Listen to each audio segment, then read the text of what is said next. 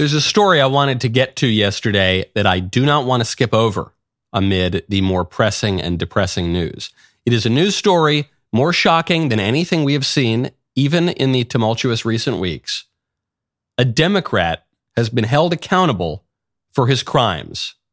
Sort of, at least a little bit. Democrat Congressman Jamal Bowman, who last March called me a Nazi hell-bent on keeping only white men alive and in power, has been indicted for falsely pulling a fire alarm at the U.S. Capitol. He was ordered to report to Capitol Police headquarters yesterday to be booked, fingerprinted, photographed, and processed. And the charge carries a maximum penalty of 6 months in jail, which Bowman will never serve because, actually, here's the best part. He's pleading guilty, and therefore he's just paying a fine and apologizing. While it might be fun to send him to jail, I'm actually more satisfied by the guilty plea, because the guilty plea proves that Congressman Bowman, who initially denied the crime, is in fact a shameless liar. Did I mention he called me a Nazi back in March? Yeah, he admitted to being a big fat liar. Also, it proves that the Democrats who defended him are either dupes or shameless hacks. Here is AOC. There he is pulling the fire alarm. He says it was an accident. He thought pulling the alarm would open a door based on the fact that the doors to his right there were locked, and there was a sign that he said he was, I think someone said it was confusing. I'll be honest, it doesn't really make sense to me, his explanation.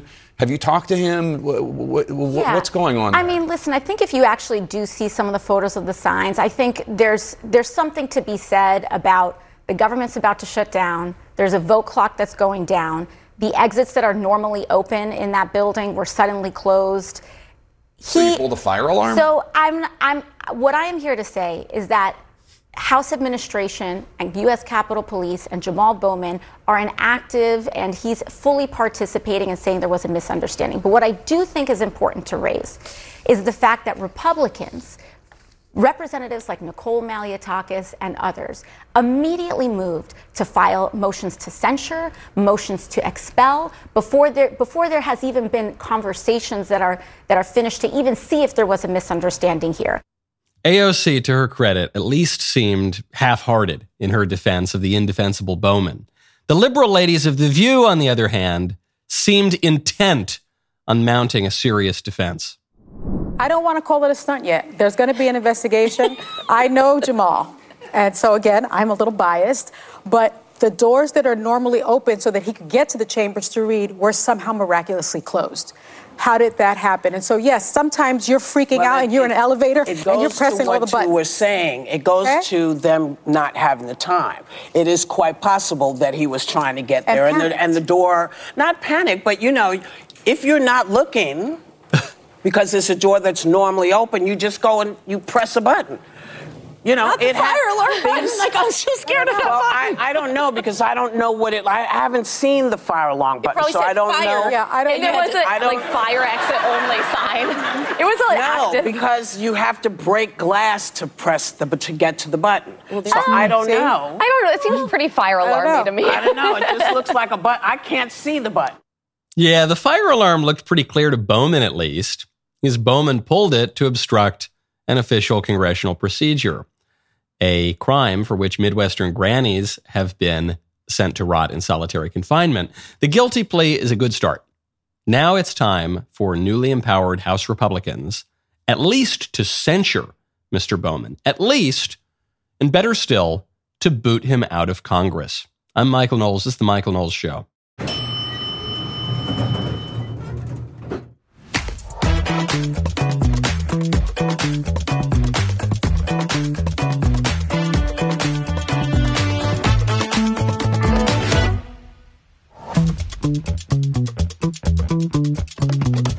Welcome back to the show. A young lady has gone viral for whining about her 9-to-5 job, and everyone's making fun of her, especially all the conservative pundits. And I'm kind of on her side, actually. We'll get to it in a second. First, though, speaking of that newly empowered House Republican caucus, the new Republican Speaker of the House, Mike Johnson, the hits just keep on coming. This guy opened up his tenure as Speaker by speaking directly and explicitly about God. I want to tell all my colleagues here what I told the Republicans in that room last night. I don't believe there are any coincidences in a matter like this. I believe that Scripture, the Bible, is very clear that God is the one that raises up those in authority. He raised up each of you, all of us. And I believe that God has ordained and allowed each one of us to be brought here for this specific moment in this time. This is my belief. I believe that each one of us has a huge responsibility today to use the gifts that God has given us to serve the extraordinary people of this great country, and they deserve it. Beautifully put. For the Christian, there is no such thing as a mere coincidence. For a Christian, the world is rich and teeming with symbols. For a Christian, history has meaning. For a Christian, God enters into history, not only directs history from far away, but actually enters into history and becomes the very pivot of history. And everything has its purpose, and God knows every hair on your head before you're born.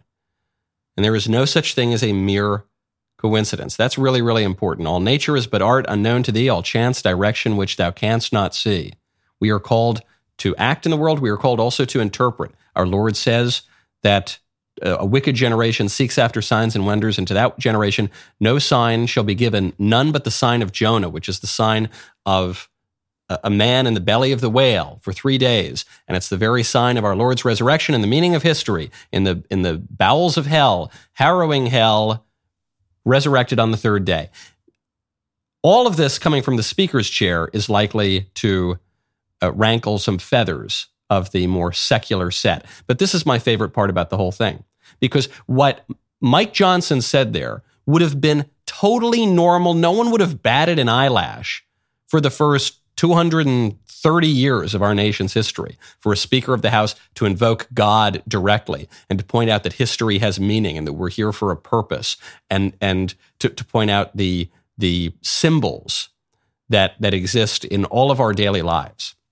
That would have been totally normal. You heard all of this kind of God talk for all of our nation's history until, starting in the middle of the 20th century, the atheists and the secularists started to creep in and tried to pretend that somehow the First Amendment banishes God from public life. Of course, nothing could be further from the truth. And it's really important for Mike Johnson to speak this way, because not only do the liberals want to banish God from public life, but there are a lot of fashionable conservatives who think that it's kind of low class. It's just kind of deplorable and irredeemable and icky to talk about God. We need to make our arguments in secular terms. We got to cut it out with the God talk. We might believe in God in our own private lives, in the recesses of our mind, but we got to make our arguments in secular terms. Why? To appease the left, which is wrong about virtually everything? Why would we do that? I hear this from self-styled conservatives all the time. Look, I'm going to make my arguments for X or Y policy issue in secular terms. Why? Why would you do that? If you make your arguments in terms that deny the existence of God, you're probably going to go wrong, because that's the first principle, man. That's the most basic question that there is. And if you get the most basic question wrong, you're probably going to go pretty far off the rails pretty quickly. I love that what we're seeing here with Mike Johnson, which seems so radical. He seems like the most rock-ribbed, hardcore conservative ever to sit in the speaker's chair. And in recent years, I guess he is. But what he represents is a return to normal. What he represents is a return to sanity that has typified the American government for most of our nation's history, that has typified Western governments broadly for most of our history. But these days, in our absurd times, seems bizarre, seems very unusual.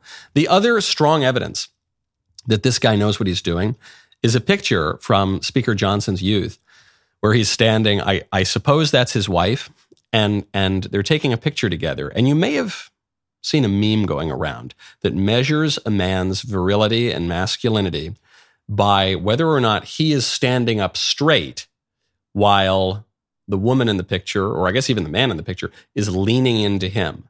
Whoever is leaning the most is the subservient person in the relationship, and whoever is standing up the straightest, whoever is most in composure of himself, that would be the alpha in the relationship. This, according to the internet. And there's this picture where Mike Johnson taking a photo with this beautiful lady who I assume to be his wife, and she is totally leaning in to Mike Johnson. Mike Johnson not only standing up straight, he's actually leaning back a little bit.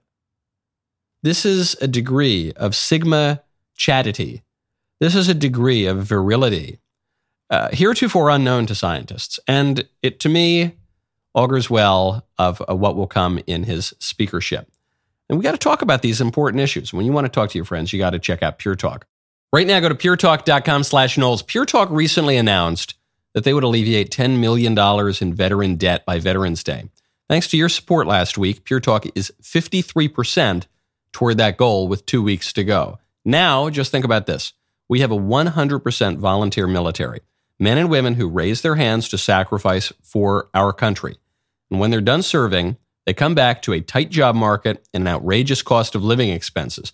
That is one of the many reasons that I'm so happy a private company like Pure Talk has jumped in to help. When you switch to Pure Talk's lightning fast 5G network, they will donate a portion of every new order to this noble cause. You can make a real difference just by choosing superior cell service. Pure Talk's plans start at just $20 a month, offering unlimited talk, text, more data, and a mobile hotspot. Just go to puretalk.com/Knowles, KNWLES, to make the switch. Let's rally together and show our unwavering support for our veterans. Go to puretalk.com/Knowles. Switch to Pure Talk today. It is the right move, and it's the American way. Speaking of women, a woman has gone viral for whining about her job. This clip, thanks, as always, to our friends over at Libs of TikTok. Everybody is making fun of this woman. Here's why. I know I'm probably just being so dramatic and annoying, but this is my first job, like my first 9-to-5 job after college, and I'm in person, and I'm commuting in the city, and it takes me forever to get there. There's no way I'm going to be able to afford living in the city right now, so that's off the table. Like, duh! If I was able to walk to work, and it'd be fine, but I'm not. So it literally takes me, like, I leave here, like, I get on the train at 7:30, and I don't get home till, like, 6:15 earliest, and then, like, I don't have time to do anything. I want to shower, eat my dinner, and go to sleep. I don't have time or energy to cook my dinner either. Like, I don't have energy to work out. Like, that's out the window. Like, I'm so upset. Oh my God. Nothing to do with my job at all, but just like the 9-to-5 schedule in general is crazy. Being in the office 9 to 5, like if it was remote, you get off at 5 and you're home and everything's fine. But like I'm not home. It takes me long to get home, and like people that drive to the office, like you don't get off at 5.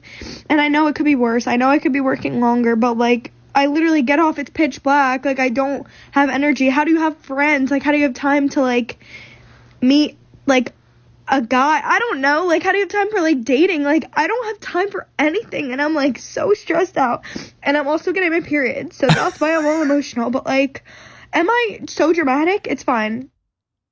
Why are people making fun of her? Everything she said was right.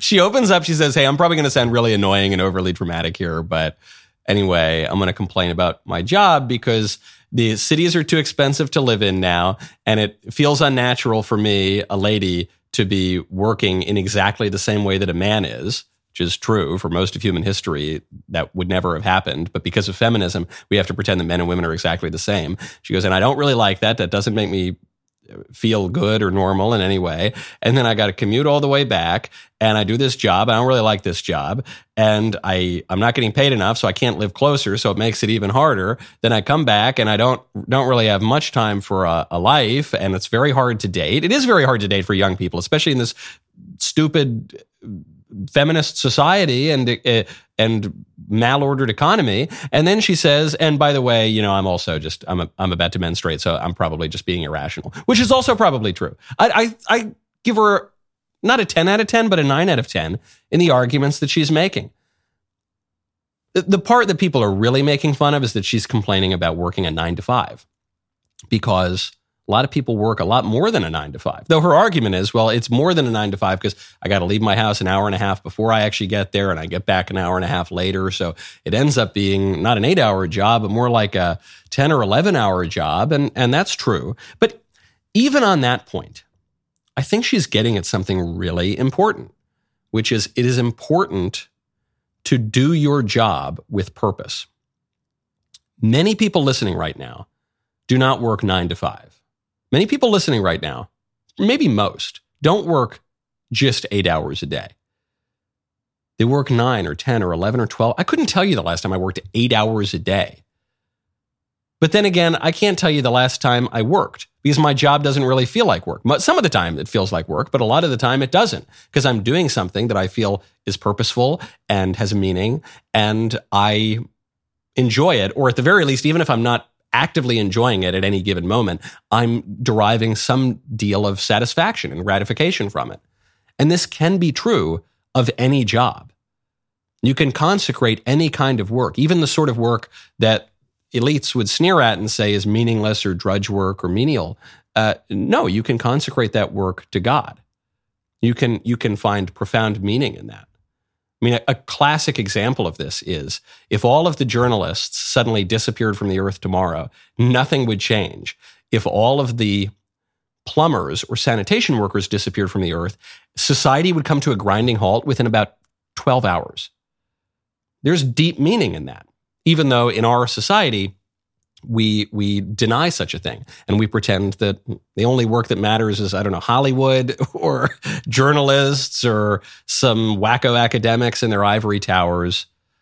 But no, there has to be meaning there. But so the issue that she's complaining about is not just, my job is annoying sometimes, which is an issue that every single person who has ever lived will deal with. The issue that she's complaining about is the dearth of meaning, which ties right back in with what we were talking about when it comes to Speaker Johnson.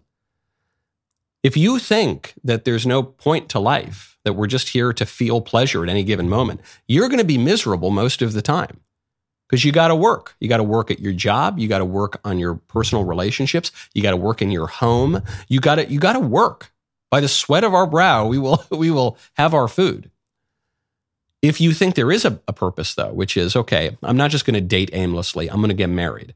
And I'm not just going to be in a partnership like the liberals talk about today, but I'm going to have a real family and I'm going to have kids if I'm blessed to have kids. And I'm going to raise those kids and I'm going to do so for a purpose because I think that we're here to be fruitful and multiply and to flourish in our communities and to pursue the good and to glorify God. You're going to have a much easier time. And that 8-hour job is going to feel a lot shorter. And that 12-hour job is going to feel like an 8-hour job. And you're not going to be concerned about all the time you feel you're wasting. In fact, you're going to feel like there isn't enough time at all. Now, speaking of young women talking about their work in viral videos, I have to turn our attention to Greta Thunberg, who appears to have gone viral. I say that intentionally. She appears to have gone viral, giving her thoughts on how to proceed in the upcoming world war. War is always bad, specifically for the planet.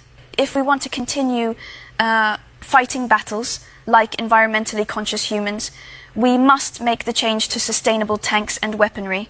There are so many new concepts for battery-powered fighter jets that can carry many more missiles. Biodegradable missiles, of course.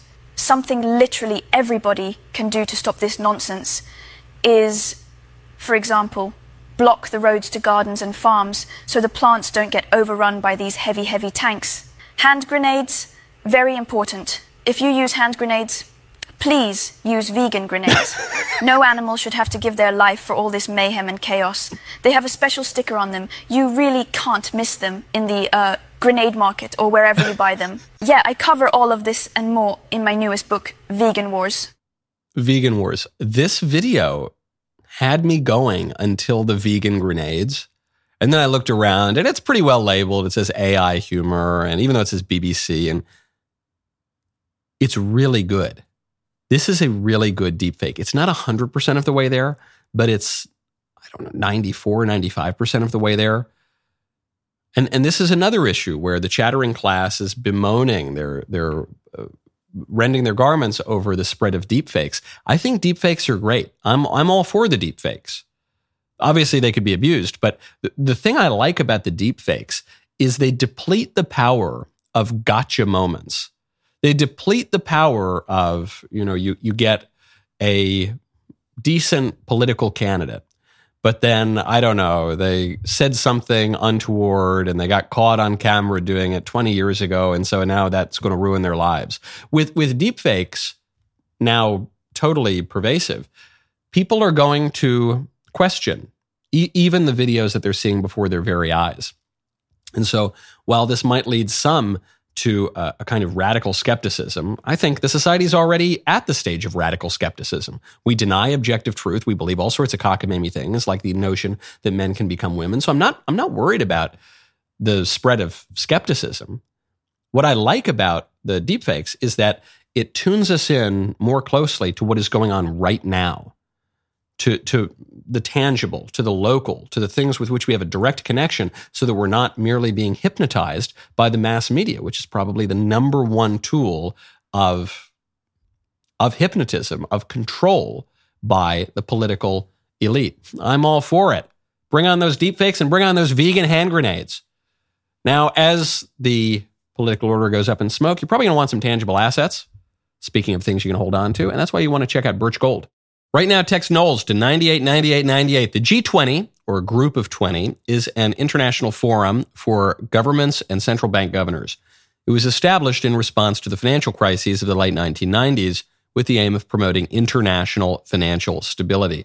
Last month, the G20 announced a plan to impose digital currencies and digital IDs on their respective populations. Central bank digital currencies essentially allow the government to track every purchase you make.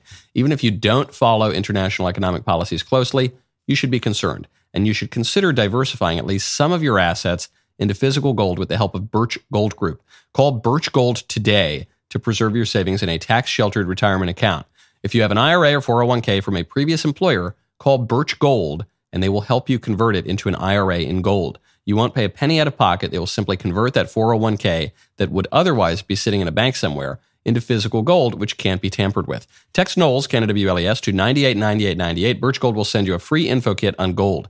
If digital currency becomes a reality, you will be glad that you have something physical to fall back on. Text Knowles, Canada WLES, to 989898 and claim your free info kit on gold today. Folks, when we talk about really valuable things, I've got the top of the list.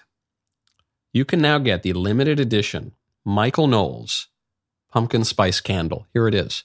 Don't wait. We sold out once. We then massively ordered as many as we could.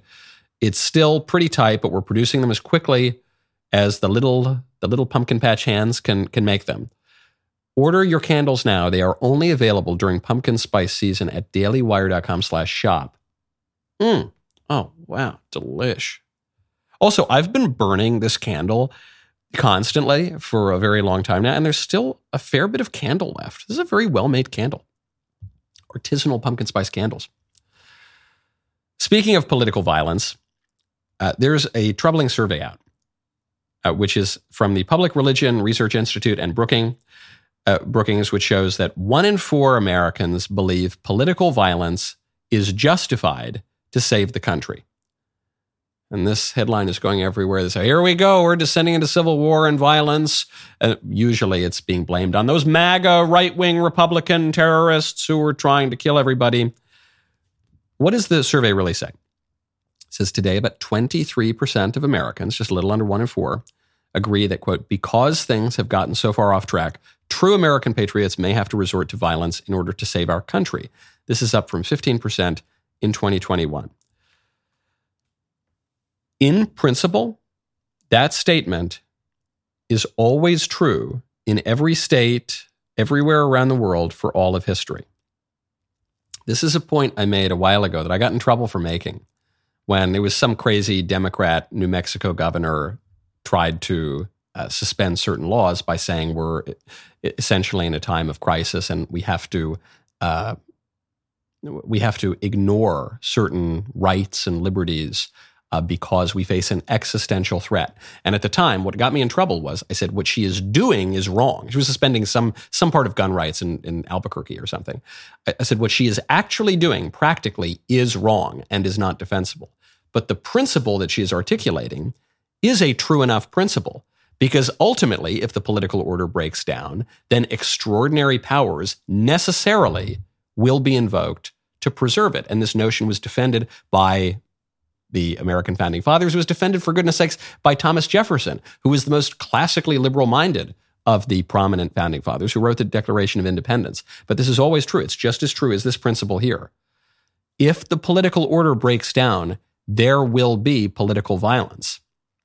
And in fact, the exercise of political violence will be justified to preserve the order, just as extraordinary political powers will be justified so that the entire political system doesn't collapse.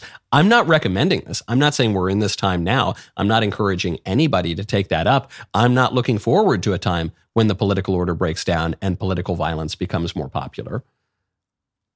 Don't shoot the messenger. I'm just observing that is necessarily what will happen throughout all of history. And some people, a little bit on the right, but mostly on the left, are very cavalier about all of that. I mean, the left openly promotes political violence through terrorist groups like Antifa and BLM, and in recent weeks, I guess, Hamas. They're all for political violence targeting civilians. But that kind of chaos, that kind of anarchy will inevitably result in more violence. And in fact, the only way to justify it would be to use it in order to preserve the political order. But that gets very dicey very, very quickly. And the people who are clamoring for civil war or armed insurrection or anything like that, mostly on the left, but occasionally you hear it a little bit on the right, I fear they do not know what they are signing up for.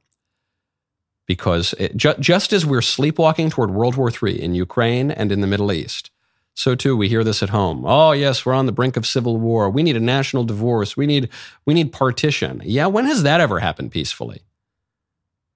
Wouldn't be so cavalier about that, man. Now, speaking of political violence and the outbreak of World War III, there is a conflict right now. There's a genocide that is going on right now that is not making very many headlines. We hear about the conflict in Ukraine. We hear about the conflict in Gaza and the state of Israel. We hear about potential genocides from both sides, especially in Gaza and the state of Israel.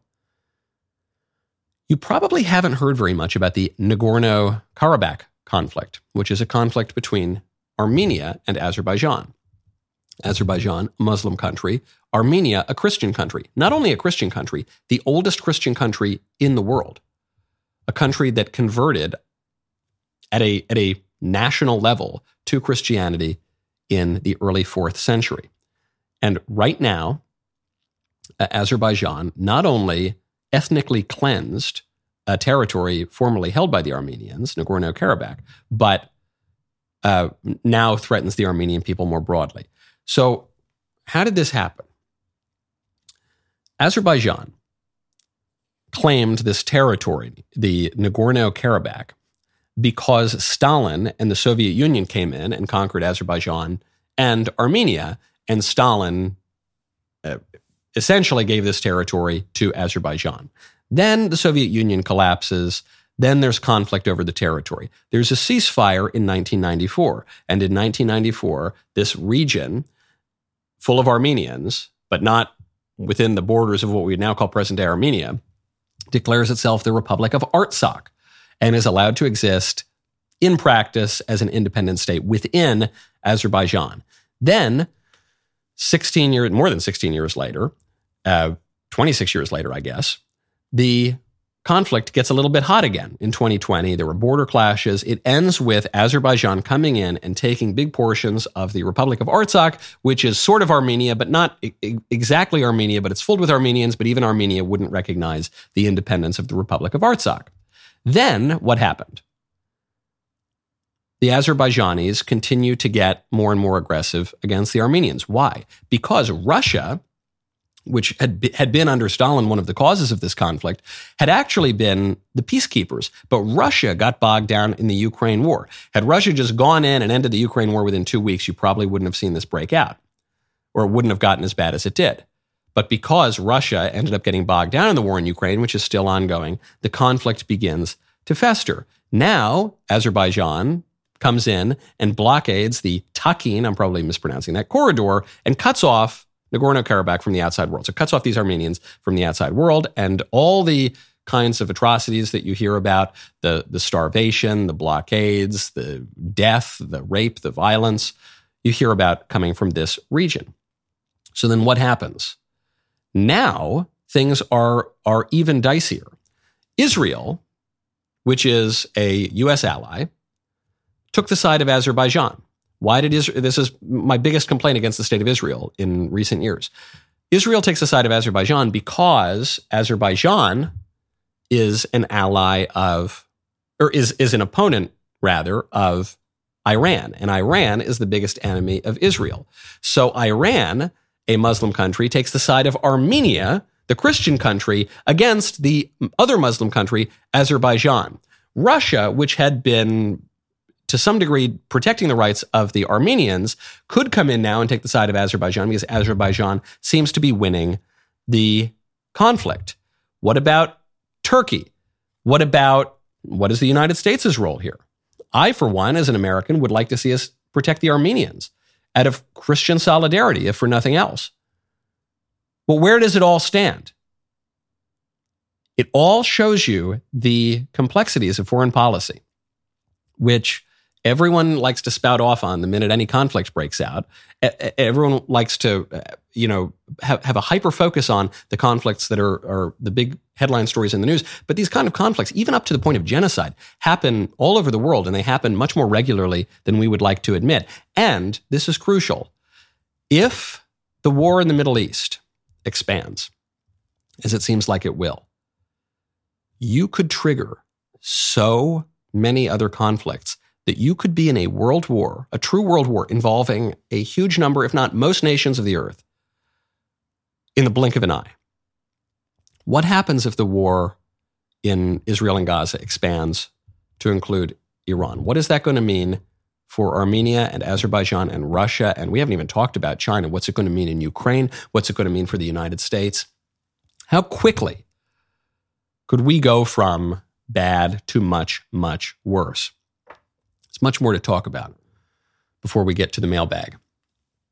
First, though, you've been asking us for an alternative in kids media, and now it's finally here. The Daily Wire has just launched Bent Key, our brand new kids platform. Well, we're all sick of Hollywood pushing a leftist propaganda agenda on our kids. Now, here is an answer for those of us looking for kids shows that we can trust.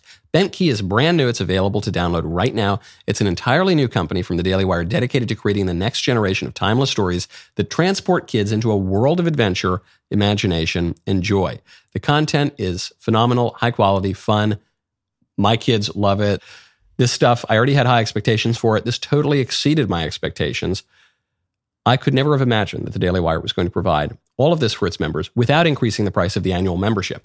In fact, I think we should have increased the price of the annual membership. But hey, I don't make these decisions. And Daily Wire wanted to give a huge value add for the members. This is a $99 value you get completely for free. What that goes to show is that we don't just talk about changing culture, we put it into action. We really believe in what we're doing. And as I said, if you're already a DW Plus member, you already have Bent Key. Just download the app to start streaming now. If you're not a member, there's never been more value to joining than right this second. You get all of the DW Plus content that you know and love, plus Bent Key at no additional cost. Go to dailywire.com/subscribe right now to start streaming the next generation of kids entertainment.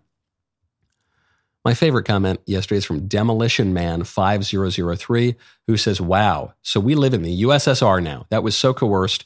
You can tell that the government basically said, do this or your life is over. Yes, speaking of Stalin, speaking of the USSR, the confession from Jenna was so depressing, not because of whatever it means for Jenna, not because of what it means for Trump's defense that his former lawyer is taking a plea deal. Not because any of us would have necessarily done any differently, because of what it says about the regime. It feels like we are living in the Soviet Union.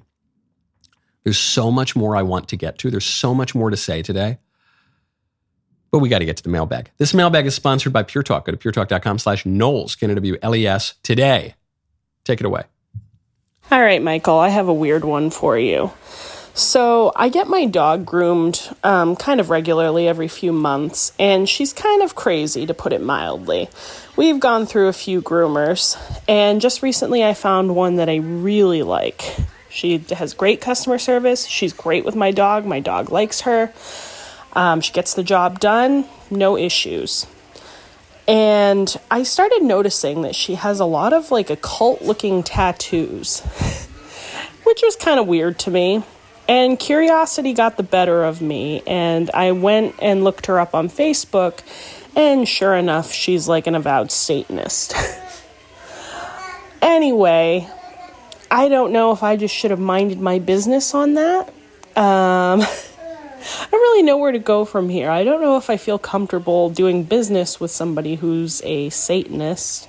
I just want to know what you would do, Michael. Any advice would be great. Thanks. I would not have a dog. I feel totally vindicated now in my relatively anti-dog stance, because this is what happens. You get a dog, you get the cute little pooch, and then all of a sudden you're doing business with Satanists. But if I had a dog, I would not do business with a Satanist in any circumstance. But before you fire her, you might ask about the tattoos. You know, you bring your dog there. Dogs don't have immortal souls, so you don't need to worry about, you know, any terrible things happening to your dog. But you could go there and say, hey, what's that tattoo mean? People get tattoos because they want to talk about them. No one gets a tattoo because they don't want to talk about whatever the tattoo represents. They got it permanently etched onto their body. It's something they want to talk about. They want it to be noticed. So you could ask about it. And then you could use it as an opportunity to evangelize. I'm not saying you necessarily are obligated to do that and to go, you know, make a disciple of every dog groomer in the world, but it would be a good thing to do. So you could do that. And then worst case, you fire her. And what's the worst thing she does? She tries to like put a hex on you or something. Well, who cares? Your God beats all the demons and the devil. So that's okay. But you could use that as an opportunity. Next question. Hello, Michael. Sending my greetings from the beautiful Croatia. I hope you will come one day to do a speech. I'm still waiting to get my Speechless Controlling Words, Controlling Minds book signed. But I'm here on this mailbag to actually bring some good news to you, actually, which is quite rare, I know. So my friend works in a kindergarten, and he just sent me today a page from questions which they grade their kids' maturity. And this specific question was in regards to their emotional maturity. And one of the points which actually brings it up is the child knows that he will grow up to be a man or a woman, that he can change his gender by dressing or having long hair. So he can't be considered a man or a woman by aesthetically looking like a man or a woman, even though they don't usually look like either one. This really made me happy today. I hope you enjoy your week, the next week, the weekend, because it's a Friday. And peace. Hope to see you one day. I loved hearing that message. That really did set off my weekend in a great way. One, because I love that the show is making it to Croatia. That is great. That is absolutely fabulous. But two, just underscores the point that Eastern Europe is the hope. Eastern Europe, which was once dominated by the communists, actually maybe because it was dominated by the communists, keep producing these much more conservative societies. You think of Hungary. Hungary is the leader in Europe for conservatism. You think of Poland. Poland's pretty good. Croatia now too. Croatia knows the difference between a man and a woman. That's great news. Maybe we in the West need to look east a little bit to learn some lessons that apparently kindergartners already know. Next question. Hi, Michael. Big fan of the show. So if we were to remove your political views from the equation and you were to meet the other Daily Wire hosts out in the world outside of the Daily Wire, do you think that you would still be friends? And if so, on what basis? Thanks. Yes. In fact, I know that because that is what happened, because we were friends before the Daily Wire existed. So at least